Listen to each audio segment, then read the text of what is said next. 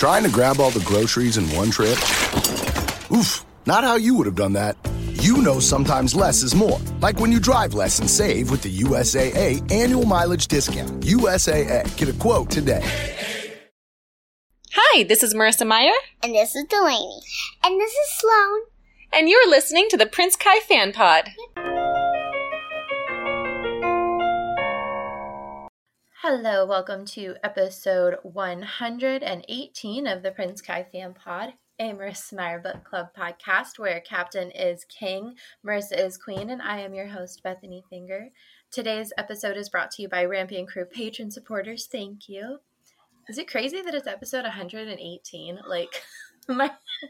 Oh, I know. I just heard you say it, and I was like, wait a second. Right? Is like, that I've typed real? it up, but saying it out loud, it's like, wow, that's a lot. Mm-hmm. Soon we're going to be at like 150, like 200. Oh my gosh, Whoa. we should do something fun for 150 episodes. I mean, like, having Marissa back on would be fun. I don't know. I am a little bummed that she couldn't come on for the end of Fairest, but writing a book takes a lot of work, so I totally get it. Mm-hmm. Yeah. Better be a good book, Marissa. So you want to take a minute and introduce yourself? I skipped that part. I got so excited about 118 episodes. Today's special guest is Patreon member Danielle. Do you want to take a minute, introduce yourself, and tell everyone how you found Marissa Meyer? Yeah, okay. I'm Danielle. I've been a Patreon member for like a while now. Love Marissa Meyer, love the Lunar Chronicles. I got into Marissa Meyer, I think maybe like middle school. I don't know. It was like a while ago. Oh my gosh, like almost a decade ago, probably. And my sister's also like a really big reader, and she does like all the hard work. We have like a system, like she'll go and find books, and then she'll read them, and like if they're good, then she'll like give it to me or something. So yeah, it's a nice little filter you have. So if it's not good, you don't have to waste your time with it. I know. I don't think I've ever read like a bad book, like because of yeah. And so basically, like one day she came home and was like, "Oh yeah, I found like this Cinderella book. Looks pretty fun. So I'll tell you how it goes." And then like a week later, she's like, "I finished the series. You gotta read this series." The whole series. I finished the whole series. I think maybe like winter had just come out or something, and so she had like just finished like the last book, and so I was like, okay, I guess I'll try it. Like my sister seems to like it, so it must be good. And then I did the same thing. I finished it in like 5 days or something because it was crazy good, and I've been like obsessed with it ever since. It's a good thing to be obsessed with. Mm-hmm. Yeah, and then like after that, we were totally crazy for everything Marissa Meyer wrote. Of course. Mm-hmm. Do you have a favorite book or favorite character? I actually do really like Winter because Winter is like one of my favorite characters, and I just think Winter and Jason are like favorite, like so cute. They're my favorite couple, so that's why I like this one a lot. I love that. Yeah, my favorite character. It's, but excuse me while I vomit, but it's Thorn. Oh, no, that's not a bad thing. What are you talking about? No, he's my favorite character, but I also despise him. I hate him. If he was a real person, I would kill him. You and Patreon member Sarah often are anti-Thorn in the chat. I am anti-Thorn. Yes, as we all should be. I don't think he should be allowed to be the way that he is. Something needs to be done about that. My husband and I had to do a drive last weekend, so we were driving and we listened to the first few chapters of Crest. We didn't get as far as I would like, but you know. We have a 16-hour drive coming up, so I have a feeling I'll get more. But when we got to the chapter with her getting kidnapped in the desert, right? Oh, I see. And I was like, here we go, because Sarah was never able to forgive Thorn for that, no matter what. And my sister, who obviously knows my husband very well, right? Was pretty convinced that as soon as my husband read that chapter, he would be done with Thorn. And she was not wrong. His entire response was, well, it's a good thing I don't care about Thorn. I didn't like him before. Well, I didn't like him no harm before, so done. it's a good thing I didn't like him at all, because now I care about him even less. And I was like, well, aren't you like mad at him? He's like, I can't be mad at him because I don't care about him. I just care about Cress. And I'm like, okay. Good. Yeah. Don't waste your energy on. That's fair. Don't waste your energy on Thorn. Yeah. Guiding advice from Danielle. Do not waste your energy on Thorn. Well, I mean, like, it's not like he's like, purposefully doing evil things. He's not like, malicious or anything. He's just so stupid. Like, there's nothing up there. I really don't think he's sentient. So, I mean, like, what are you going to do when this man can't do things for himself? It's like, right. Okay. I think that might also have a lot to do with why my husband just doesn't like him very much, My husband's like a good person or something, and I think he like expects that of other people. It's weird. Oh, really weird. Yeah. Can't seem to get him to stop doing that. So let's talk about what you're currently reading. Are you reading anything at the moment? Oh yeah. Okay. So like literally yesterday, I just finished To Kill a Kingdom by Alexandria Christo. It's like a really fun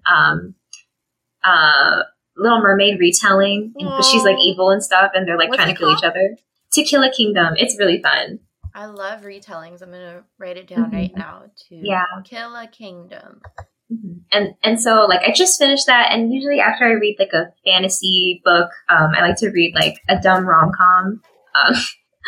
Because like just like to cleanse my palate or something. No, I like that too. I'm totally like that. Or if I finish something that's like really intense, like I got done with the Cruel Prince series, and my anxiety was like on a huge high, and I was like, I need to read something that does not matter. Yeah, you're right. That series is really intense. Like I love Jude and Carden, but oh my gosh, they are insane. That was also my first dive into into Fae. So maybe I should have started in the shallow end or something, because that was a bit overwhelming for me. I like had to keep notes the whole time. I was so confused by all the rules and stuff, and yeah. Yeah. Faye's like really like court romances and stuff is like really popular right now. So, and that's like one of the big ones too. So, I mean, like, good for you for starting like at like a crazy version of it. Okay, so the rom-com that I'm gonna read, probably starting today, is The Stand-In by Lily Chu. On Audible, it's narrated by Philippa So, who was Eliza in Hamilton. So, like, that's basically the only reason I want to read it. Because I love her voice. And it's about like this girl who becomes, or she like looks like one of this celebrity girl. And so the celebrity's like, oh, can you pretend to be me and go out with this like guy, because I don't want to, but I have to do it for publicity. So yeah, it sounds really fun. That does sound fun. I just bought a new because I just finished my semester. Oh, great. Okay, so amazing. I was like, I need to do something that makes me happy, so I rearranged my entire office so that I could have enough room for a new bookshelf, because I've got a stack and it needs to go somewhere. And so I was like, well, if I have a new bookshelf, I'm like that if you give a mouse a cookie kind of thing. Mm-hmm. So I went and got I went to Barnes and Noble, Books A Million. The Books A Million by my house has like a huge bargain section, and so you can get books for like $6 or $7, like even though they're brand new. Wow, that's so cool. And they had one that looked adorable called, what is it called? It's called Hot British Boyfriend by Christy Boyce. Oh my, wait, hold on. Sounds like adorable. I cannot wait to read it. No, I'm reading that too. Oh my god! Are you? Yay! No. Like I've never heard of it before, but I have to read this. Hot British Boyfriend. Yes, by Christy Boyce. I'm literally adding this to my list. I'm gonna read it as soon as I'm done with this book I'm reading right now called Beta. So we'll do a bonus episode on it if you finish it, because I'm excited I love rom-coms, so I'm really excited to read it. Oh yeah, me too. Oh, the cover is so cute too. They're like it's on a adorable. little teacup. How cute is that? Yeah, I love it. And I don't know why, but I'm like really in love with the guy's scarf for some reason. Oh yeah, he's very British. Maybe that's why I like it. I'm like, ooh, British, cool. Mm-hmm. Okay, that sounds hilarious. I like books with funny titles like that. Like, they really draw me in. I have to at least like start this. I love it. So currently I'm actually reading it's gonna sound really conceited, but I'm reading my book. Oh, that's right. Like your like my current work in progress. I just got to the halfway point, and typically when I'm doing a work in progress, I like to stop and go back to the beginning once I get to the halfway point and try and see exactly where I want to continue the story. So currently I'm buzzing through 30,000 words of that. Well, that should be fun, at least. Is it like cringy reading your old writing? No, because I'm like very not humble at all. And so sometimes I read it and I'm like, oh, I could work on that, or I could work on that. And sometimes I read it and I'm like, oh my gosh, this is adorable. I need to do something more with this. It's so, I don't know, maybe I'm full of myself. No, I've read some of your writing, and like the little snippet that I got was really, really amazing. Oh, thank you. Mm-hmm. I get a lot of people that tell me it doesn't match my personality. It really does not. I'm like, oh my God, Bethany wrote this? Like it's so kind of morbid. Crazy. Yeah. Well, luckily the book I'm working on right now is not morbid. So there's that to look forward to if anybody decides to publish it. The only person who's read it besides me is my critique partner, Abigail, because that's how critique partners work. So I think that she's really excited about it. She's constantly emailing me like, "Did you finish the next chapter yet?" So it seems like it's going good. We shall find out, right? Yes, if your critique partner likes it, like they're meant to critique you, but if they don't, that means that something's not so bad, right? So yeah, we've got a long way to go before I get to the end and I actually start the process of like sending it to people and hoping they publish it and stuff like that. Oh yeah, it takes a long time, I'm sure. Yeah, I'm really nervous about that whole process. Like, part of me wants to self-publish because then I'm like, see, it got published. But I know that I've had a couple people who've been like, well, yeah, if nobody will publish it, self-publish it so you can get it out there. But at least try the traditional route first and see like what you're capable of, because you might be surprised. And I'm like, well, okay. Right, because then you get like the exposure and like more security, I guess, when you publish it through like an actual company. Better marketing too and things like that. So yeah. We'll see. If anybody's listening and they're an editor or a literary agent and they're like, I need some fresh new authors, you just give me a call. I will be right there. Oh, do you do like my sister's also a writer and she's also like working on a novel and trying to publish it.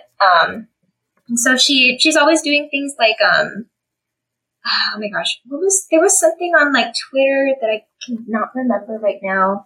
It was called like, it was something where like people post a little blurb of their novel, like a really short 1-2 sentence summary, and then agents would go on Twitter and like the post of the ones that they like, and then they can contact the agent and stuff. I'm hesitant to do that until I finish the first draft, just because so much can change in a first draft, you know? Yeah, I get that. Yeah, I mean, my sister definitely did not finish her first draft before she did that. Yeah, I'm a little hesitant to do it before I finish a first draft, just because so much can change during a second draft and a third draft and your rewrites and stuff. But I have thought about doing that. And then I've also thought about like, because when you send out a It's a writing tangent if people are curious. When you start looking for a publisher, the first thing you do is send out query letters with like the first chapter of your book. Or some places will want the first 4 chapters of your book. So right now I'm trying to at least get those essential concepts down so that I can send out my query letter and someone will publish it, hopefully. Mm-hmm. Yeah, my sister also like did the queer letter thing, and like she was that was pretty stressful for her, like just because it's hard to summarize like your entire book in just a few paragraphs. Because like you're like, oh my gosh, I got to include this part and this character is important, but the agents are like, we don't care about any of that. I think it's hard to summarize anything in general because you never, you think about what you think is important to include in the summary, but you go back and you're like, oh, I really want to include this and I really want to include this and I should have put this in there and I didn't think about that. And so I think summarizing is hard in general. What I usually do is my sister Lindsay will summarize it for me. Oh, okay. So she's not an avid reader, so she doesn't get carried away, So if I'm like, read this and summarize it, she can give me like 3 or 4 sentences, and she does such a good job of like telling you what you need to know while not giving away spoilers and keeping you interested. So, yeah. Okay. Well, I mean, I should probably try and do that for my sister too, but I get into it like her, and I'm like, oh my gosh, you didn't even talk about this part or something. Like, and everybody's different, right? So, never know. So for today, let's transition away from writer talk, and let's talk about some Fan Art Friday. Oh, yes. This is from August 6th. The first one is by Anna Holquist, and she's a Patreon member, so big thank you to her for sending that to me. And I kind of wish we'd gotten it a little bit earlier, but it's winter in her room, and the palace walls are bleeding. Mm-hmm. Yeah, it was really cool. I love the colors. I love Winter's hair in this. Yes. Just because it looks like my hair, so I was like, oh my gosh. Cool. I know we've talked a lot on the Patreon and on Zoom and stuff about like what kind of hair she has, and I think the general consensus is that she probably has 3C or 4C curls. Mm-hmm. Yeah. 3C, 4C. Yeah, I pictured her like some kind of force, probably 4C, just like the really tight ringlets. I feel like that looks good on her. I think so too. I also, for some reason, have always pictured like someone similar to China Anne McClain playing her, who's adorable. If you guys don't know who she is, you should Google her. Oh yeah, I know this girl. Yeah. Mm-hmm. I know I mentioned it to someone and they said that Winter was mixed and not black, so China was too like dark, but I don't think so. Mixed people can be dark, like right? You know. You don't really control like how much like melanin you have. I know. I was gonna say, well, I have 2 nieces with the same parents, a black father and a white mother, and they have completely different skin tones and hair textures. So you just never know. But I love this image of her, and I love her dress and how she just like seems to be like standing there, kind of absorbing the situation that she's in and seeing the walls that are bleeding. And I kind of like that if you look in the corner, you can see that like one of the curtains is only partially covered. And so it gives this illusion that it's like dripping, that it's like still pouring down, Yeah, I didn't even notice that. That's so cool. Yeah, I kind of like it, this one, because it makes it seem like dreamy, I guess, like dreamlike. Yeah. So I like that idea of like the, like Winter's visions being like kind of nightmares that she like can't get out of or something, Yeah, I agree, and I think that is what her visions are. Mm-hmm. Just nightmares that she can't get out of. Poor thing. Yeah. And then there's also the second fan art that you sent me. I like this one a lot. It's by Frostbite Studios, and I love it because it's real, it's honest, And it's not something we get, which I talk about a lot, but like I love when we get something that's not just like a profile picture of someone's face. And this is Jason as he's tied up for his penance, right? And he's like got blood everywhere. His hair is a mess. His face is a mess. And of course he looks sad and brooding, right? Because that's Jason's entire personality. No, yeah, I really like this. I like that he kind of looks young. I feel like in a lot of art, it's easy to draw the characters as like a little bit older looking, like probably in their 20s or something. Especially Jason, because he's always so serious that I think like that's how people try to convey that he's serious, mm-hmm. To make him look older. Yeah, but he looks young here to me, so I was really happy about that. Yeah, I love it. So big thank you to both those artists for sharing with us. And remember, you can submit your artwork to princekaifanpod@gmail.com. Last week, Patreon members voted for chapter titles. Winter Chapter 1 is Frozen Heart from Disney's film Frozen. Oh, I actually really love that song. Like, I do too. Like, as an opening song, it's really good, but like if you listen to it by itself, it's really fun. Like the drums and stuff, and the guys like chanting. Yeah, I agree. And I thought it was great as an opening song just because it had such a feel of like an introduction to Winter as a character and what her story might be about. Mm-hmm. Yeah. So, yeah. So today we're going to talk about chapters 2 and 3 of Winter. I can't believe that we're on the last book. It's crazy. I mean, not the last book because we still have Stars Above, 2 graphic novels and a short story, but still. Did you like ever think that you would get this far? I don't know. I never wanted to stop doing it, but most podcasts do die out, especially after the first like 10 to 50 episodes. So I think there was always a part of me that was like, man, I hope we get far enough that we can finish the Lunar Chronicles at least. So we're on like a very, we're on the slope of like almost completing that goal. But now I'm like, I'm not stopping. Okay, you heard it first here, guys. Bethany will never stop. Nope. Marissa said that she's going to provide me with material. So, I mean, I have to cover it, right? Who else is going to take care of it? Yeah, I would be so sad to see you go. And, like, if someone else started a Marissa Meyer podcast, I'd be like, this isn't the same. I'd be like, can I come on as a guest? I know where you could get a couple of listeners. Oh my gosh, that would be so funny if we all just transferred to another one. But no, keep going as long as you can. We'll be here to support you. Thank you.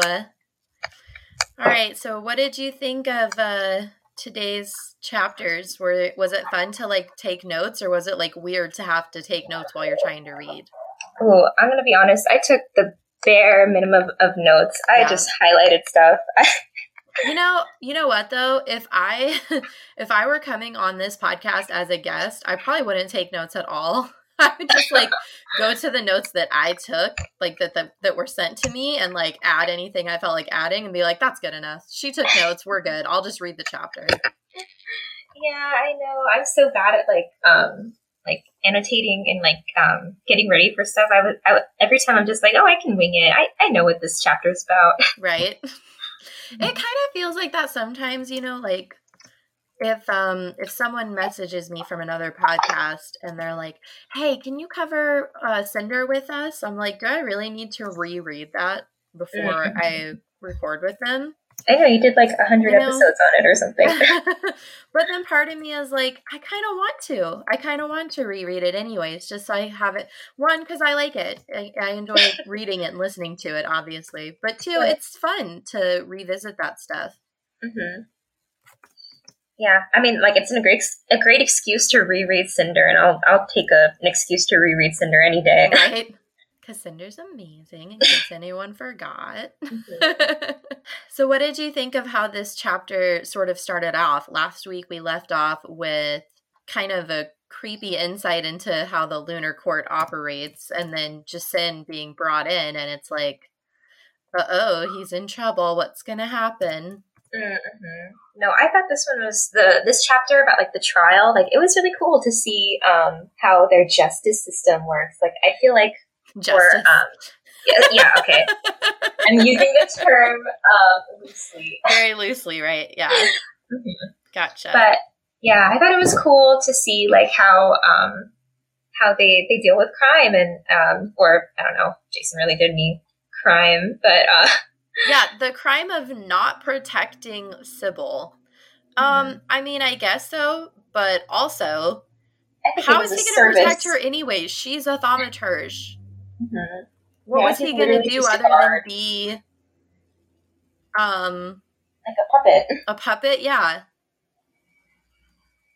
Yeah, I don't know. I feel like he did a service to the world by getting rid of her, but Sybil's not anyone's favorite character, I don't think. Right? He did a service to the world. I know. They should be like giving him community service hours or something. Right? Like, thank you, Jason. Like, you're welcome. Mm-hmm. But I also thought, like, yeah, I don't know if we get like a lot of looking at like court systems, I guess, in like fantasy books. Usually people just go for like the government or whatever, but this is like a side of the government that we get to see like really closely. We get to witness a trial, so yeah, it was cool. And it was fun to see it through Winter's perspective because she's not the one on trial, but she's like reacting to Jason coming back for the first time in a while and seeing him again. She's not the one on trial, but she is invested in the person who's on trial, right? Mm-hmm. Yeah, so that was a fun perspective to take, especially because Jason's like so unlikable. No, I love Jason. He's so like calm right now. You know, he's kind of standoffish. So yeah, it's fun to watch him from the outside while he's like fighting with Bovada and stuff. So we start off with Winter kind of trying to remember Jason. Mm-hmm. And it's interesting to see Jason through her eyes. It's so hard for me to say Jason, but I'm like trying really hard to correct my habit of calling him Jason because that's not his name. If you want to say Jason, go ahead. No, I've gotten emails from people before and they're like, listening to you say it wrong is cringe. So I'm like, okay, I'll try. But like, it's just been a really long time. But it's interesting to see Jason through Winter's eyes because we, as the reader, have seen him be kind of a jerk. And he's devoid of expression. There's the Jason we know, right? But Winter, God, I did it again. Winter sees him and she can only think of him calming her down and telling her, stay with me, princess. But we see that he's completely devoid of expression, which is the Jason we all know and love, right? Mm-hmm. So he's accused of failure to protect Thaumaturge Mira, which is punishable by death, because why not? What isn't punishable by death on Luna, right? And he says, okay, I'm guilty, but I'm not like a traitor. He claims he just wanted to gain Cinder's trust and that she hid her abilities from him. And Winter starts to become overwhelmed at the thought that it's Jason, that she might actually lose him. Like anyone else on trial already gives her anxiety, but now it's Jason of all people. So she thinks, what could I do? Well, I could throw a huge fit. Wouldn't really surprise anybody, and they'd probably believe me. But it would also only delay the inevitable, so maybe I'll just sacrifice myself. Well, Jason would just love that. She's so dramatic. I love it. I'm like that, though. Like, my brain goes to worst case scenarios all the time, and I'm very dramatic. My husband's nodding his head. I'm very dramatic. Something like inconvenient happens, and you're just like, well, guess I'll die. I mean, it kind of feels like it, but not really. Okay, so Jason is in this trial. Jason, golly gee. Jason is in this trial. I am trying, those of you who emailed me, just if you hear me, I'm trying, okay?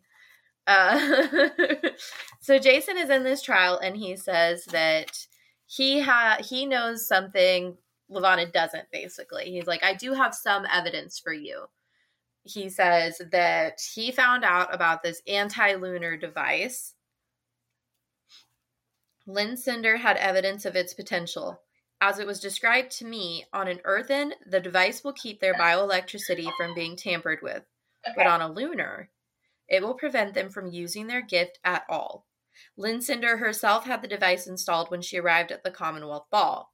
Only when it was destroyed was she able to use her gift, as was evidenced with your own eyes, my queen. All right, I have to point something out.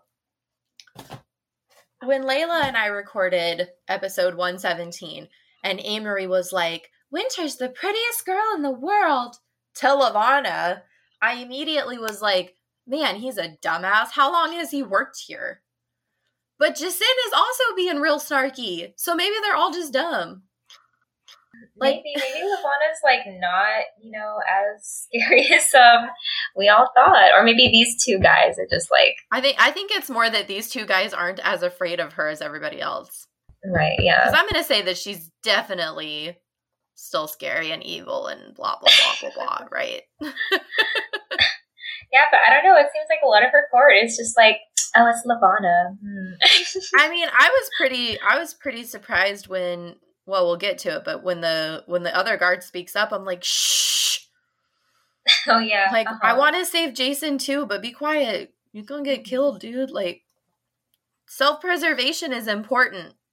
Mm-hmm. Yeah. I mean, like, we've seen Lavanna, I guess, mostly be mean to, like, Earthens and stuff, so... That's true. Maybe to Lunars it's a little different. She's a little more, like, oh, it's okay. Forgiving. But, yeah. Also, in this moment, Jason, you snitch. Like, I can't believe this man. Like, I love Jason. He's my favorite, but, like, come on, man. I know he had to say something, but, like...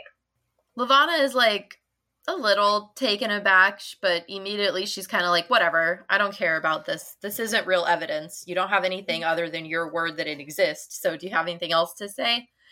Mm-hmm. And he goes, well, what about the comm I sent to warn Sybil? The alleged comm that we have no proof of. So Jericho, the captain of the guard, testifies that Sybil was certain that she knew they were going to be on the rooftop, but he didn't know how. She was certain. And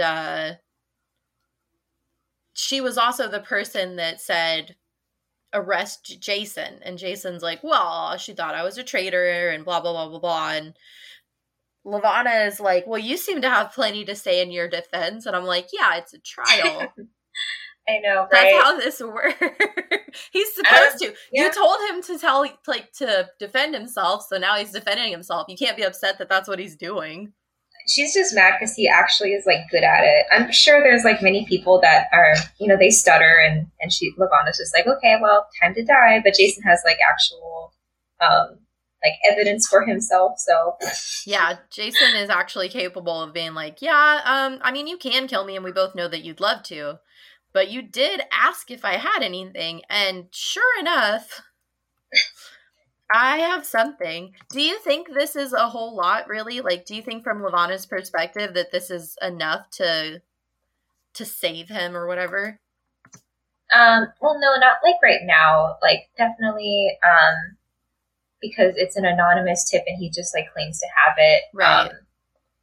It's... Like, I don't know if that would actually hold up, like, even in a U.S. court. And so a court on the moon, like, probably not. Right? Because, it's all circumstantial, right? Like, he doesn't have proof of the comm. He just has that he said he sent it. He doesn't have proof that this device even exists. He's just like, well, I mean, you saw it, right? You saw that she was, she had lost control. That's because of this gift. And it's like, says you. Mm-hmm. But we've never heard of such a device, and we don't even know how it's possible it exists. So, no. Yeah, Jason's being, like, cheeky here, and I love it so much. Yeah. This is, like, a really fun, like, scene to watch him and Lavanna, like, go back and forth. It's nice to see someone who's actually willing to pester her a little bit, Mm-hmm. Yeah. And it's also fun because, like, Winter in the background, or, like, I guess at the forefront, since we're watching through her perspective, and she's, like, freaking out while this happens. Right? Uh-huh. She's like, you guys, can't you get along for, like, 5 minutes? I know, Jason's out here, like, being all cheeky, like, I think Sybil was just mad that I shot her, and then Winter's all like, oh my gosh, like, Jason, shut up, you're going to die. That's how I would be. I'd be like, dude, shush. Just can't help it. So a guard asks to speak Liam Kenny, which is apparently very brave of him. So good for you. Unsung hero of the chapter. And he says, well, we retrieved Sybil Mira's port screen. It was put in evidence. So if there is this alleged comm, did anybody check for it? And of course, Amory is like, yeah, I was just about to show you that, actually. If you let me grab it out of my back pocket here real quick. I was reading that and he was like, I was just about to present that. I was like, sure you were. Sure you were. Know. Okay, Amory. But yes, thank you, Kenny. Like you said, unsung hero of this chapter. Right? And I like that we get to see that there's people like on Luna that aren't, totally puppets of Levana. Like this guy obviously thinks for himself and is like, oh, well, if this is a trial, we should provide all the evidence possible for the defendant, So thank you. Thank you, random guard. Like trying to uphold some state of judiciary, like, all right, we'll be somewhat fair, right? But I mean, it is a good point to bring up though. Like, so, okay, we're all like, well, how do we know he sent this comm? Well, can't we just check her phone? Yeah, like, why don't we take a look at it? That seems real hard. She probably had receipts, right? If Taylor Swift and Kanye West taught us anything, it's keep your receipts, all right? I mean, they also taught us like edit them, so right. That was more Kanye and Kim than Taylor. Yeah, that's so. They were like, true. We're gonna keep our receipts, but we're gonna make us sound better. That's where it's at. It got away from me. So I was about to like go off, but right. So there is a confirmation that there was an anonymous comm, and Winter says it's telling that Levana thanks the guard who hands her the comm and the guard who spoke up, but doesn't thank Amory. And here's why. Yeah. Here's what in my brain, this is why. Sybil was Levana's right-hand person, right? Sybil and Levana, thick as thieves. Thelma and Louise, all the way, right? If we paid attention in Fairest, Amory was supposed to get promoted to head Thama, but Levana said Sybil instead. Let's picture Sybil in this scenario. Sybil would have already deleted that comm. You know what? So true. Yeah. That girl would not have receipts, okay? If the situation were reversed and Jason was with Amory and sent Amory a comm and Sybil found the comm and she knew it would prove Jason's innocence, she would have deleted the comm. Yeah, Sybil's really smart. And she covers her tracks well. Right? And she would know how much it would please Levana to know that they have an excuse to just get rid of Jason. Yeah. No, Amory's kind of dumb. Right? It's like, I'm kind of like, in the beginning when we read Fairest, I was like, I wonder why she chose Sybil. I mean, she's great, but like, I wonder why she would choose Sybil over Amory. What's wrong with Amory? This dude, like, you don't know who you're dealing with. You don't know how to hide evidence. You don't know how to help present evidence that would actually help Levana and not the person on trial. And you're stupid enough to say that someone is prettier than Levana to her face. That's not helping. Yeah. You dumb. Yeah. This guy just ain't it. I know. I bet like right now Levana is seriously just like, God, I miss Sybil. I just deal with all these fools. Oh right? My gosh. Ugh, insignificant. Oh, what is it? Uncultured swine. Uncultured swine, definitely. Yep. That's how I would describe Amory. So Levana says, well, Winter would probably want me to save you. And Winter says, please. It's Jason. He's not our enemy. I mean, he's not Winter's enemy. I know, right? I'm like, he's not, but like, does that mean that he's your friend? Like, because not being someone's enemy doesn't necessarily make them an ally either. Mm-hmm. Right. Yeah, I mean, like, Jason spent a lot of time with Cinder and Co., and then he, like, comes over here and is like, by the way, Cinder's got this device that could really potentially help like us. So much betrayal happening. It's like, I was like, we don't like you. So, Levana, this is something else I want to talk about. She calls Levana stepmother. Now, in Fairest, she called her mother.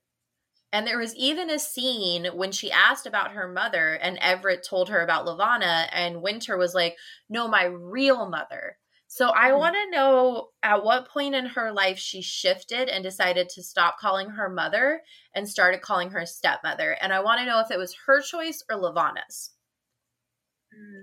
I mean, I'd like to think that it was Winter's choice. Like, she realized, like, ooh, this is like a bad lady. Right. She probably stopped, like, trying to get close to her. But I guess it's realistic to think it was Levana being like, don't call me mother. I am not your mother. Because Winter's just this kid that was, like, dumped on her. Do we think that Winter knows that Levana is responsible for the death of her father? Oh, I actually have no idea. I feel like she doesn't know because Levana was really sneaky about that. But I mean, there's rumors, but Winter was like 10, I think. Mm-hmm. So, yeah, do we know if she believed the rumors or if she really thought that it wasn't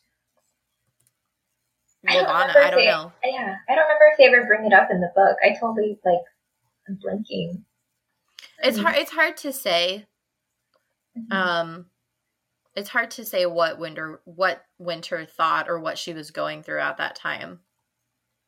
Mm-hmm. Yeah, I mean, either way, it's scary for her because she's living either with her father's alleged killer or her father's real killer. So, yeah, and she's also like living with that person in a state of authority over her, right? So, yeah, that makes it even harder, I think. Yeah. Yeah, poor Winter. Oh. Yeah. That could be the name of the book. Poor Winter. Poor Winter. So Levana calls Winter naive and stupid. And the court laughs and Levana says, you know what? You can live. And Winter's like, oh, phew. And Levana's like, I didn't say he wouldn't be punished. Mm-hmm. So he gets 30 self-inflicted lashes, 40 hours of penance, and if Winter brings him food, Levana's going to cut out his tongue. Yeah. Well, at least he's not dead. Okay, here's my thing. I have a question. That's the end of the chapter, by the way. I have a question. So supposedly, the reason that Jason went with Cinder was because Cinder used her gift and manipulated his body when Sybil Mira lost control, right? Like, that's his cover story. Uh-huh. If that were true, then he's not guilty of anything. Yeah, I don't know. I think Levana just wanted to hurt Jason in some way, and if she couldn't kill him, like, oh, well, make you lash yourself. Do you think that if it were any other guard, they would have gotten the same treatment and the same trial and the same punishment? Oh, definitely not, because no other guard is Winter's, boyfriend, you know? She hates the Winter. Obviously, he's going to hate Jason for being kind to her all the time. Right. Yeah, that's a good point. Okay, so let's talk about your song choice for chapter 2. Yeah, my song choice was Panic Room by, I don't really know how to say the artist's name. It's Aura, or it's AU/RA. Yeah, I found this song, I think on a Genius lyric video on YouTube, and I thought it was really fitting because it's kind of showing, well, first it's called Panic Room, so that's kind of, the trial room. Right. Everyone's panicking, or at least Winter's panicking. Jason seems kind of fine. I mean, he's always not bothered, right? So, well, unless someone's trying to hurt Winter, then he's bothered. Then he gets serious. And then I also like it because the writer of the song said that the panic room was supposed to be a metaphor for someone's mind when they have really high anxiety, and so it's something that they can't escape from. So I thought that was fitting for Winter, since she has like the sickness. I forget what it's called right now, but I know there's a word for it, but I also feel like they just call it lunar sickness most of the lunar time. Sickness. Okay, yeah. So she's got the lunar sickness, and so it's kind of like, yeah, she's like trapped in her own mind. So I like that song. I thought it was pretty fitting. I agree. I like it too. I know we chose it for another chapter, I think in book 2 or book 3, and I can't remember which chapter it was. Oh, I have no idea. I did not know that it was already chosen for something. Oh, it happens all the time. I'm sure we've done it a million times by now. Yeah, for sure. Well, we have a lot of songs, so I guess it's easy to forget. Right? Mm-hmm. I feel like I vaguely remember the name and stuff, so yeah. Okay. I don't know. So I picked, not surprising, a Taylor Swift song. I picked Long Story Short, mostly because like at the end of the chapter, I kept thinking of the line in Long Story Short, I Survived. But it's also, a lot of the lyrics I think pick it. I tried to pick my battles till the battle picked me. Like the war of words, I shouted in my sleep. Jason is very much picking his battles. He's very much deciding, okay, I'm a lunar. Here's all this information I have on Cinder. Let's betray them. And I think it is a war of words because his words are what condemn Cinder and the Misfits. Yeah. I think the title is kind of goes along with like Jason's little cheeky attitude in this scene. Because he's like, this is what happened. You know, long story short, I'm innocent. He was also like, you saw it. And Levana's like, I didn't see anything. And he's like, yeah, you did. You saw it. Yeah. We all know you saw it. Oh, he has no filter. I know. I like him though. He's I don't know. He reminds me a lot of Ashley, actually. Oh, really? Yeah. Ashley can be cheeky, but in a lovable way. Yeah. So, no, I love Jason. He's definitely like, I think, like while I was reading Winter, he was definitely my favorite character. Aww. So let's talk about your chapter quote for chapter 2. Oh, yes. My quote was, obviously, Winter being very dramatic. Only one thing to be done then. She would throw her own body in front of the blade. Oh, Jason would hate that. Yeah. I just thought like it was a good quote to show like on one hand like Winter's anxiety and panic like through seeing Jason up in a trial where he might lose his life. And also, like, showing a bit of their relationship, you know, showing that she would sacrifice herself for Jason if she really had to. She would get stabbed if Jason, you know, needed her. And then also showing that, Jason would hate that. Like, Jason cares for her. Jason's not afraid to, like, show his opinion if he thinks Winter's doing something, like, not good. Right. So, yeah, it was a lot of layers packed into a few lines. So I love it when Marissa Meyer does that. I know. I like when she says a lot with so few words. Yeah. So my quote was, she was not a girl of ice and glass at all, but a girl of sunshine and stardust. Previously, she told Scarlett that Jason had sunshine in his hair or eyes or something like that, or smile maybe. And so this kind of felt like he's her healing force. Like she was a girl of ice and glass until he came back to the moon. And now that he's back, she can be sunshine and stardust. She can be happy and safe and warm and not vulnerable and shatterable, you know? Yeah, and I love that quote too, just because like it shows how Jason and I almost said Cinder. Jason and Winter are like so close to each other. Like we only know Jason as like this really surly, serious guy, which he is. Yeah, which he is. But to Winter, he's something more. And so I don't know. I always think it's really sweet when like a grumpy character is like and there's like a sunshiny character that like really, really love each other. So that's why I love Jason and Winter so much. Hey guys, my name's Abby and I co-host the Book Life podcast with my best friend Mo. We cover fantasy, sci-fi, and historical fiction books and talk book-related topics like our favorite character types, world building, and books versus their movies. New episodes drop every Monday on your favorite platform. Now, back to your show. So let's talk about chapter 3. Mm-hmm. This is actually a really sweet chapter. In this chapter, I agree with you. I like Winter and Jason. So Winter basically can't sleep. She is so like, yay, Jason's home, but no, Jason's being tortured and I can't actually see him.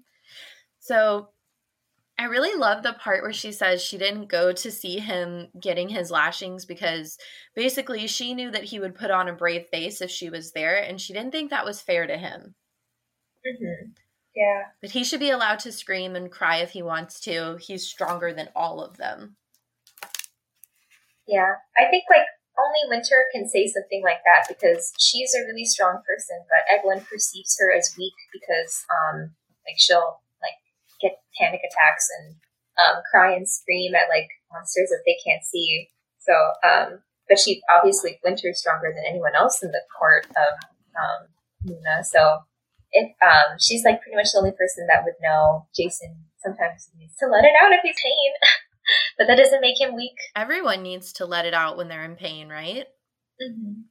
So why should Jason be any different? Yeah. Yeah. Mm-hmm. I like that quote too. I also had it highlighted. I had it highlighted. I ended up picking a different one, but I almost went with that one. Mm-hmm.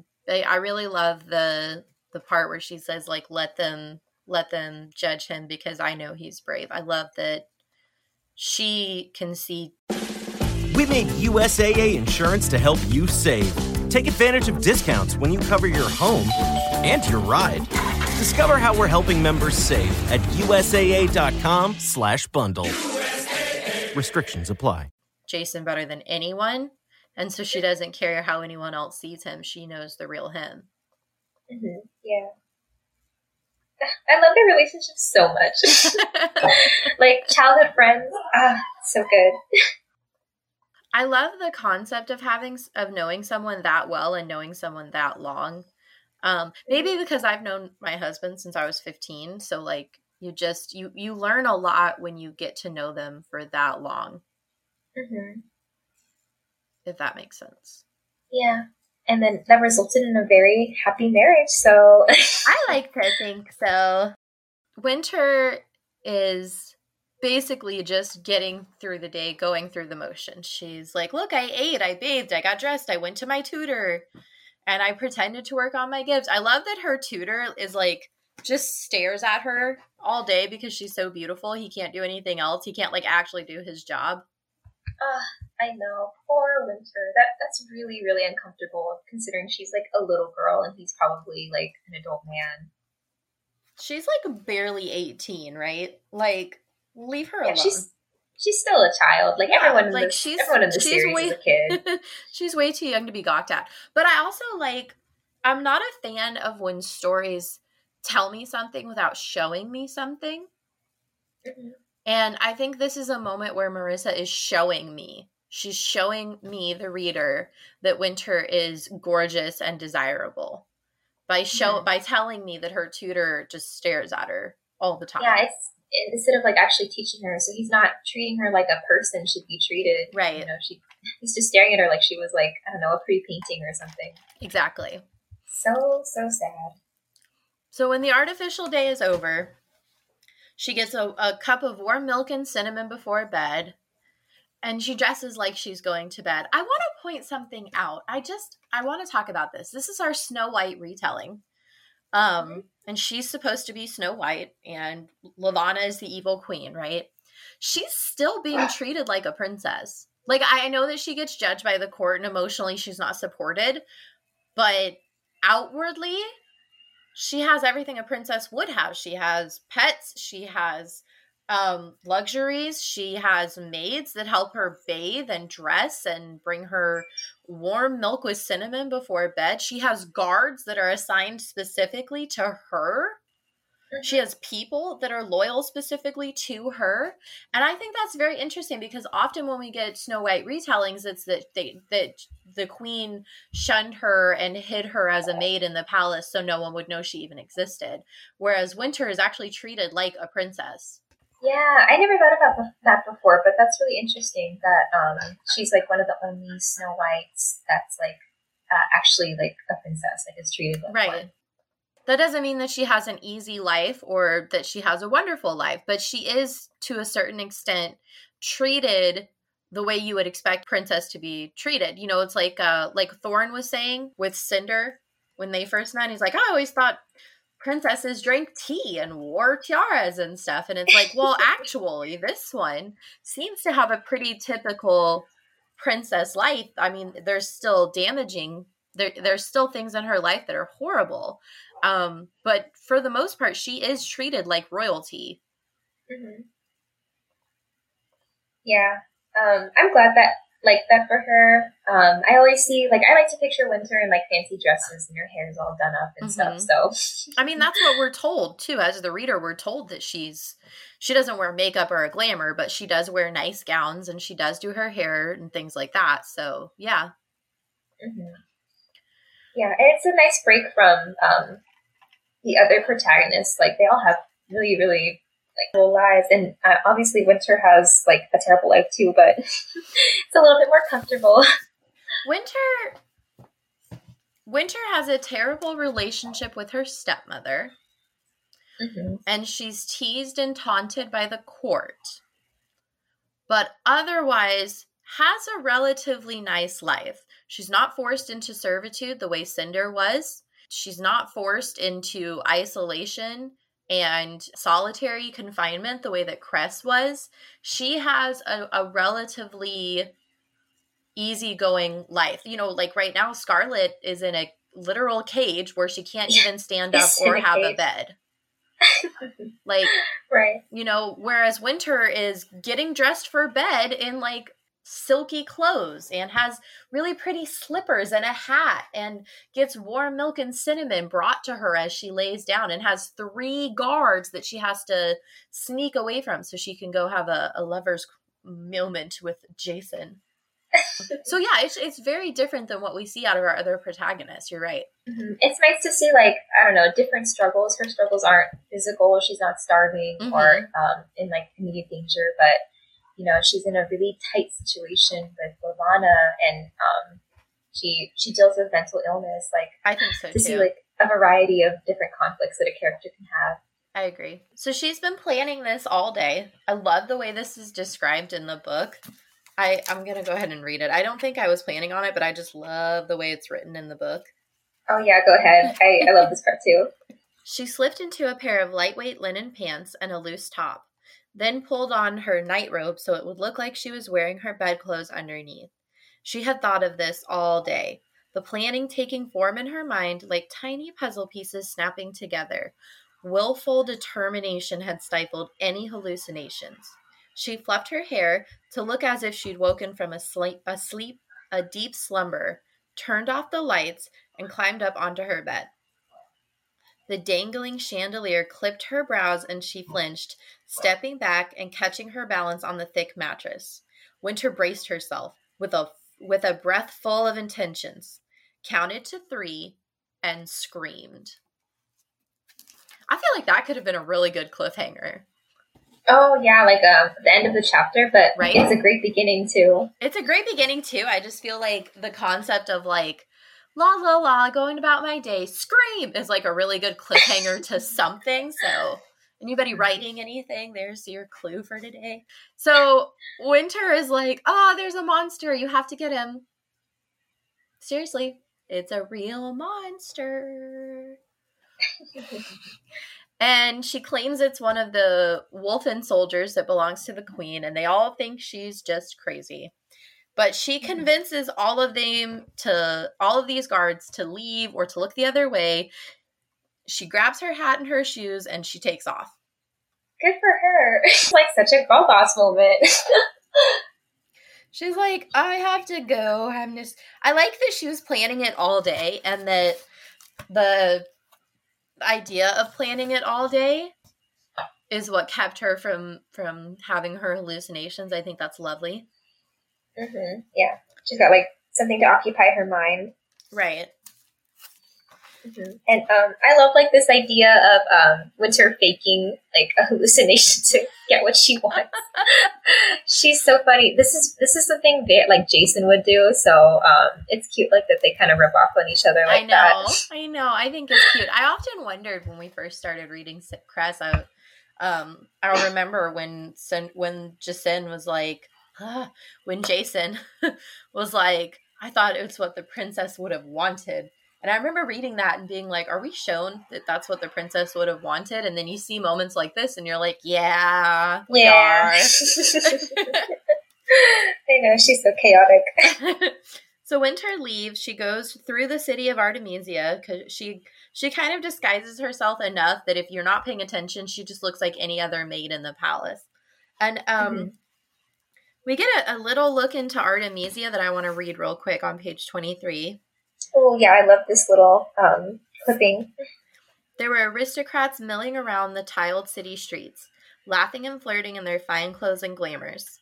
Light spilled from open doorways. Music danced along the window ledges, and everywhere was the smell of food and the clink of glasses and shadows kissing and sighing in darkened alleyways. It was like this always in the city. The frivolity, the pleasure, the white city of Artemisia, their own little paradise beneath the protective glass. At the center of it all was the dais, a circular platform where dramas were performed and auctions held, where spectacles of illusion and body humor often drew the families from their mansions for a night of revelry. Public humiliations and punishments were frequently on the docket. So, if you'll recall in Fairest, Lavanna left the palace and disguised herself and went to Solstice's seamstress shop to kind of spy on her, right? And when she was walking through the city, she saw it completely differently. She saw all these cute little shops and all these happy aristocrats spending money and enjoying the luxuries of living in this city, whereas Winter looks around and she's like, the city is beautiful, but it's an illusion. Mm-hmm. And I just kind of liked that contrast. That's cool. I didn't think about like comparing it to Lavanna's description in Fairest, but yeah, I really like that. They both see the city differently, and obviously this is written like really beautifully. And I like the idea of like contrasting, you know, the pretty like imagery of fine clothes, glamours, and light, and shadows are kissing and stuff, and it's like a white city, and then right in the center is a place of public humiliation and punishment. So, and I like that too, though. It's like we get this description of the city, and then they talk about the middle of the city, and it's like in the middle of the city, there's this dais where you can see like plays and musicals and performances and murders. Wait, what? That last one sounded a little different. What was that word again? People lash themselves with a whip, so that's fun. It's very. How am I going to say this properly? There might not be a way to say this properly. Do you know where the word picnic comes from? It's very picnic? Oh, yeah. Isn't it like a term that was actually used for to watch like some sort of punishment? I forgot what it was. It was either like beheadings or lynchings. It was people used to pack a picnic to go and watch runaway slaves that had been recaptured. They would watch them get their lashings, their lynchings, or their hangings. Okay, yeah, that's so it's been changed quite a bit over the years, right? But this kind of reminds me of that, of how for some reason there are people that are drawn to they're entertained by the pain of others. Mm-hmm. Yeah, really, really awful. Because I wouldn't enjoy that. I don't know if you would, right? But like I wouldn't enjoy watching someone get tortured. But for some reason, that's a regular activity on Luna, just like for funsies. I feel like it's kind of something that you would see in a book taking place in the Middle Ages or something. Like, right? You could watch the beheading. So I guess that's kind of cool to show how Luna's like a little bit behind the times in some ways, I guess. Like very antiquated practices of entertainment. Very antiquated practices. Like Gladiator. Yeah. Like how people would watch the gladiators in ancient Rome. And then watch people like fight to the death and be like, oh yeah, that's fun. Right. Okay. It's like, why though? Why is it fun? I'm not sure I agree with you that it's fun. Can we talk about this? Mm-hmm. Yeah, it's very strange. I love that she starts to feel the yearning in her, that it weakens her knees as she approaches him. I think that's adorable. I kind of reading that got the same feeling in my chest because my husband's in the military and they make him leave me all the time. And I always feel that way when when it's approaching the time when he's going to come home from a long trip. I always feel like a sense of just like heavy anticipation, if that makes sense. Uh-huh. Yeah. Oh, I kind of get that now. That's so cute. And like, she like planned all this to like go out and see him. So it's so cute. She's sneaking out to see a boy. Everett might not like it, but it's like such a teenage girl thing to do. And we don't see a lot of teenage girl stuff. It's yet more evidence that Winter is just slightly different from our other protagonists because we don't see them behaving like just regular normal teenage girls. Like, not to rat her out, but my sister Lindsay was very boy crazy in high school and she was constantly sneaking out to see boys. Oh my gosh. Oh, she'll tell you herself. I'm not a snitch. It's fine now because we're adults and nobody knows, like, it was a long time ago. Like, she's not going to get in trouble for it now, right? But, yeah, Lindsay would totally do this to go see her boyfriend. Or a guy she had a crush on or whatever. Or, you know. Yeah, I like that, like, it's a cute thing, like, she's sneaking out to see a guy, but Jason's also bound by ropes onto a dais, and he's bleeding and covered in wounds and stuff, so we gotta add a little bit of fiction to it. Right, we have to make it's still dramatic, right? Mm-hmm. They're not meeting up and going for a dance under the stars or a moonlight stroll. She is there to give him a friendly face while he suffers. Right. Yeah. Oh, poor Jason. I know. I do like their little back and forth banter. I think it's adorable. It's so cute. I have so much to say about Winter and Jason. They're literally my favorite couple. I just it worked out well that you got these chapters then, because this is like our first look at them. I mean, do you know why I chose these chapters? Because just reading this changed my life. I was like, I will never be the same again. I will never be the same again. No, like, when she sees him and she describes him as bright and welcoming as the rising sun. Like, no one describes Jason like that. And he even says that later. She says that he's lovable, and he's like, you're the only person that would ever call me lovable. I know. And then, like, the first thing he calls her, he says, hey, trouble, like, I don't know, they're so cute. I just love that. Like, you know, he's bound and bleeding, but he still makes an effort to be, like, teasing with her. Yeah, and their little flirtations are really cute. Mm-hmm. Yeah, I think I made a note. Let's see. I, like, highlighted every time Jason made a joke because, like, we've never seen him have a sense of humor before. So right. Let me count this right now. He makes 1, 2, 3, 4, 5, 6. He makes 6 jokes in this probably like 10-minute conversation. And we've never seen him make any joke before ever. I mean, like, he was probably making fun of Thorne somehow, but this is like fun and innocent and like I said, just kind of witty banter between friends. So yeah, it does feel very different. I agree. Mm-hmm. Yeah. Winter approaches him. He says, hey, trouble, like you said, which is adorable, right? And she thinks about how he's shirtless. She thinks about how he's tied up and he's covered in all these marks from his lashings, and his hands are probably blistered too. And also he's shirtless. It's like, Winter. Oh, Winter. Control yourself, girl. Please get priorities. Please have priorities. He needs medical attention. She tells us, as if we didn't know, that the self-inflicted lashings were controlled by Athama, and Amory volunteered. Of course he did, because he's evil. Oh, so weird. Like, the self-inflicted lashings, like, what a terrible punishment. Oh, my gosh. I can't think of something worse than that. I mean, they're very medieval. They made Scarlet chop her own finger off, remember? Like, they're... Yes, very antiquated medieval practices of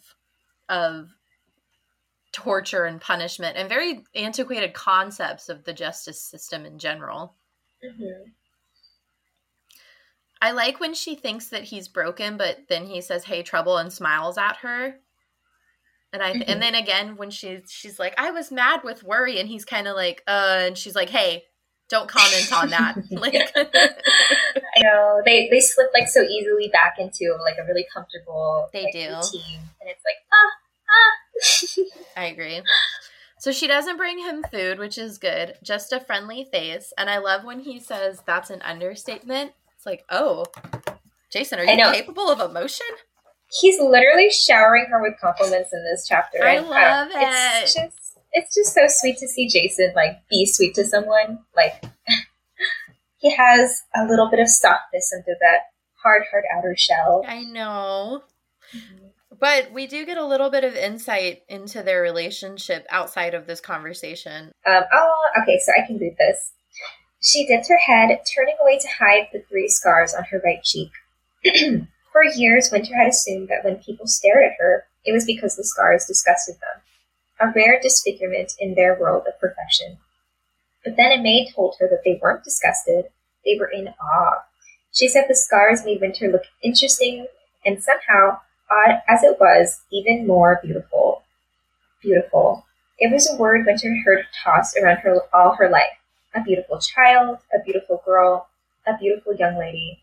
So beautiful, too beautiful. And the stares that attended the words never ceased to make her want to don a veil like her stepmother's and hide from the whispers. Jason was the only person who could make her feel beautiful without it seeming like a bad thing. She couldn't recall him ever using the word or giving her any compliments for that matter. They were always hidden behind careless jokes that made her heart pound. Ah! I'm gonna go scream. Oh my gosh. It's just so... I love it. I think it's so sweet. And it's showing without telling. Mm-hmm. Jason makes her feel beautiful without actually saying you're beautiful, whereas everyone else tells her she's beautiful, but she doesn't feel that from their words.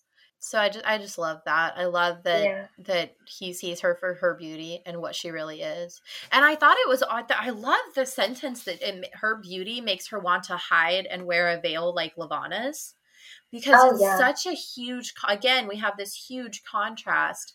Levana wears the veil to hide her disfigurement so that people will perceive her as beautiful and only think of her as beautiful. But Winter wants to hide her face because she's beautiful, and she wants people to see that she has more to offer than her face. Yeah, it's like, it's so crazy to see like the difference between Winter and Levana. Like, this is definitely why she's, she's like Levana's, I don't know, they're like pitted against each other as like protagonist and antagonist of this book, because like their wants and their desires are so different, and things that motivate them are like complete opposites. Yeah, I completely agree. And then Winter punches him. Don't you think he's going through enough, girl? Yeah, it's okay. I don't think he really cares. No, he doesn't. But I thought that was like so odd that she just was like, that she just punched him like that. She's like, oh my gosh, your wounds. Jason is upset because she ditched her guards, and she's like, no one's gonna hurt me in this city. And Jason worries about basically a sexual predator. He worries about an entitled man who's not used to hearing no and drink too much, and saw what he wanted. He saw someone desirable. Mm-hmm. Yeah. I mean, Winter, she's described as beautiful, like, since she was a little child. And I know we always talk about, like, pretty privilege on, like, social media or, like, in like, society in general. But sometimes being really beautiful and people seeing you as, like, less than a person and more something to look at can be really dangerous. I agree. It makes me... Are you familiar with Twilight? Did you read that series?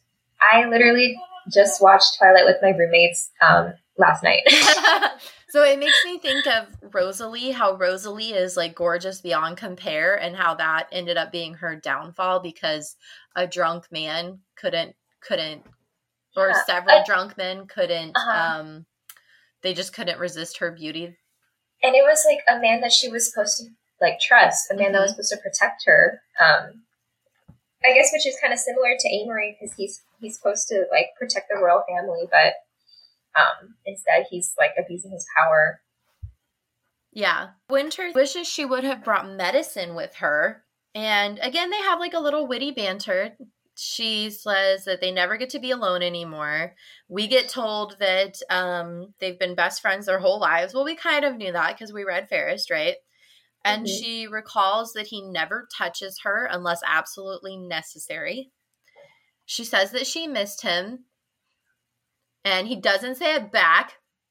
Because he's a jerk. Because I don't know. See, that's the kind of thing my husband wouldn't say that back. Because in his mind, it's like assumed that I know that he missed me, duh.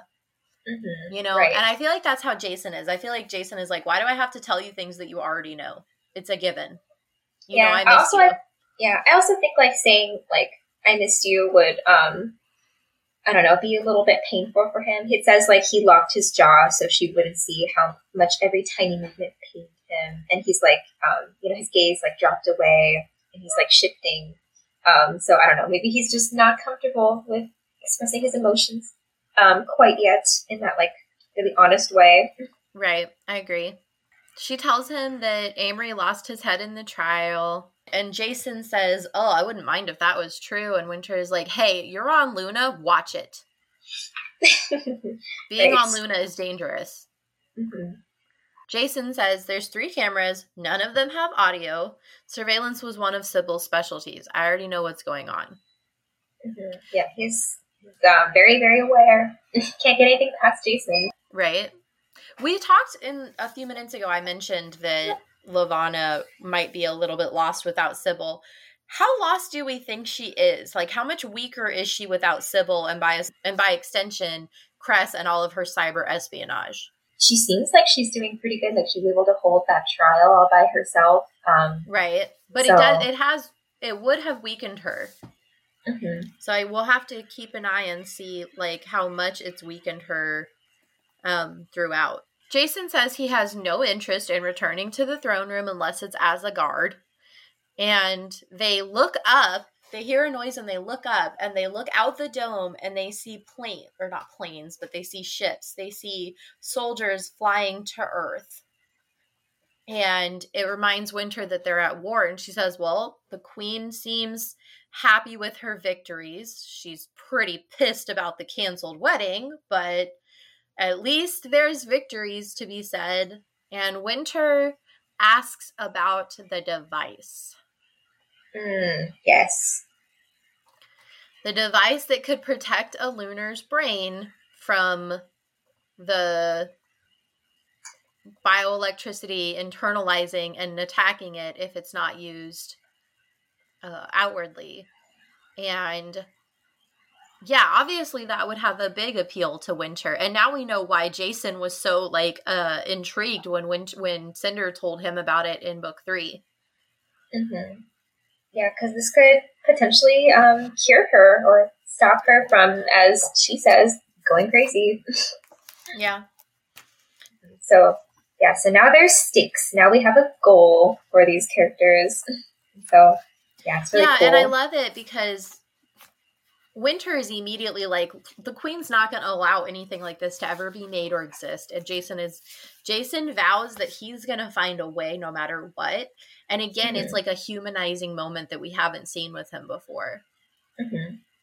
Yeah, we haven't really seen him care about something, but right? he cares about Winter and he will do anything to make her life, easier. I love this next moment. It's another rare show of emotion from him. He says, "I'm sorry I left. I regretted it as soon as I realized what I'd done. It happened so fast, and then I couldn't come back for you. I just abandoned you up here with her, with them." So obviously her being Levana, but I think them being the Lunar aristocrats. Mm-hmm. Yeah. Jason doesn't want to leave her alone, and I wouldn't want to leave Winter alone with them either. I wouldn't either.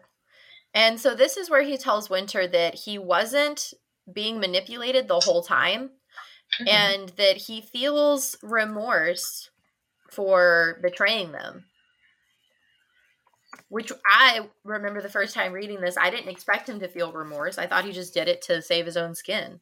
Yeah, well, I mean, they were together for a long time, and they had their own little adventures together. So mm-hmm. Even though Jason would never admit it, I feel like he bonded a little bit with at least Cinder. Yeah, I think so too. I like the little "you may be an idiot, but I promise you're lovable" one exchange. I think it's adorable. It's so cheesy, and I love it. So he tells Winter he thought Cinder was some crazy cyborg on a suicide mission. And this is where we get the reveal to Jason that Winter has a new pet. I hate that concept, but that's what they call it. Scarlet. And Jason gets excited. He's like, can you get her a message? You have to be discreet. I mean it, seriously, be discreet. They're coming for her, and they actually have a chance.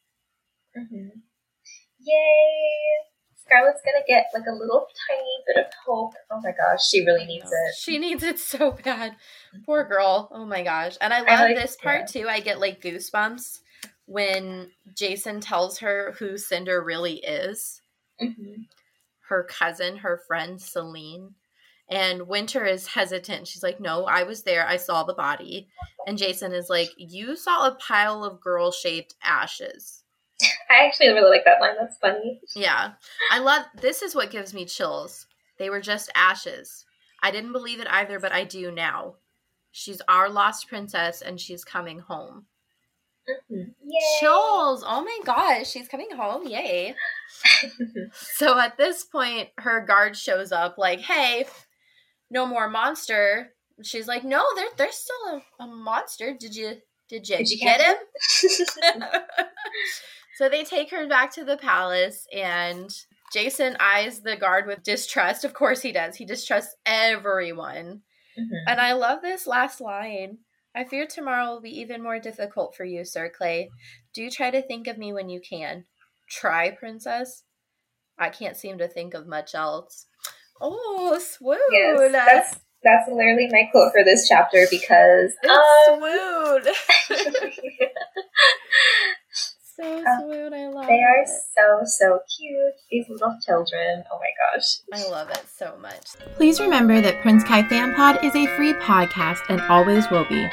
If you'd like to show your support for the show, head over to patreon.com/Prince Kai Fan Pod. Patreon allows you to get extra perks and behind-the-scenes bonuses for only $1 a month. If you can't join Patreon but would still like to show your support because you just love the show so much, head over to coffee.com/Prince Kai Fan Pod. That's ko-fi.com/Prince Kai Fan Pod and leave a one-time only tip. Your support will help me bring you more TLC and Marissa Meyer content that you know and love.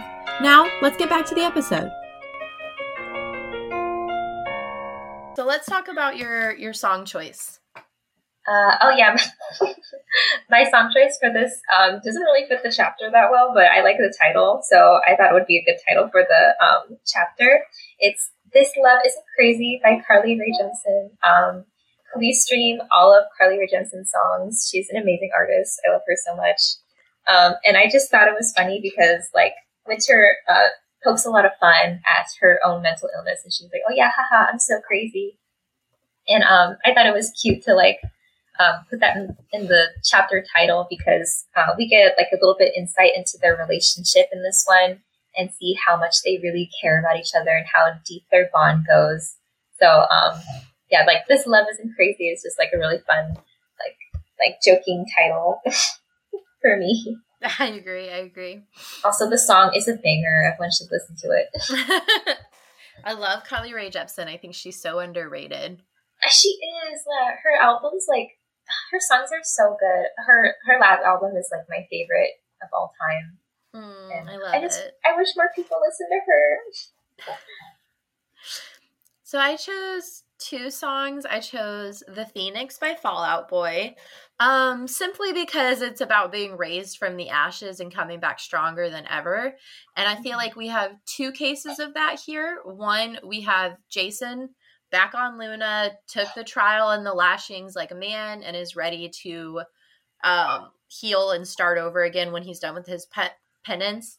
And then 2, I feel like Winter, with Jason coming back, is also being reborn in a way. Her sunshine is back. Her stardust is back, like we talked about in the last chapter. Mm-hmm. And then this is a little less known song, but it's Pretend by Scott Porter and the Glory Dogs. I love this song. But I think it's a beautiful song, and some of the lyrics that really stand out to me, like, it's basically about 2 people who just enjoy each other's company so much, and love just happens to take place when they're hanging out so much, which is kind of what we're hoping for with Winter and Jason, right? Besties. Right, yeah.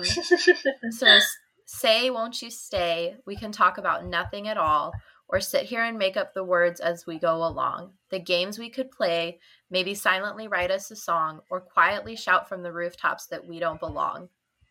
Yeah, and then the chorus, which makes me want to, like, curl into a puddle.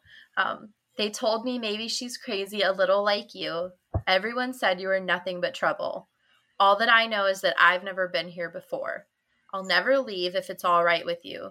Dreaming of oceans while jumping in puddles. All of my life, I'll pretend you're there by the door, but I don't need to pretend anymore. That's so beautiful. And that really fits Winter and Jason too, like that. Maybe she's a little crazy about you, and then, like, you were nothing but trouble. He literally calls her trouble in the chapter. I love it.